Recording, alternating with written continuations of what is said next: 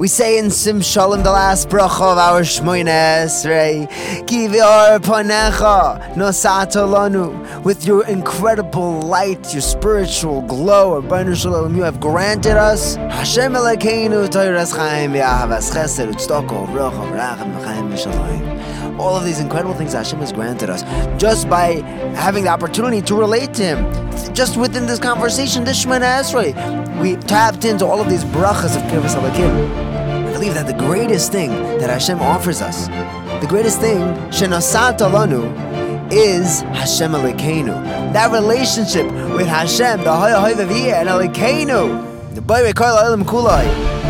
That's the cherry on top. That is the source at the bottom, the root of the Toras Chaim V'Ahavas Chesed and everything else that comes, all the bracha in the world. Have a wonderful day.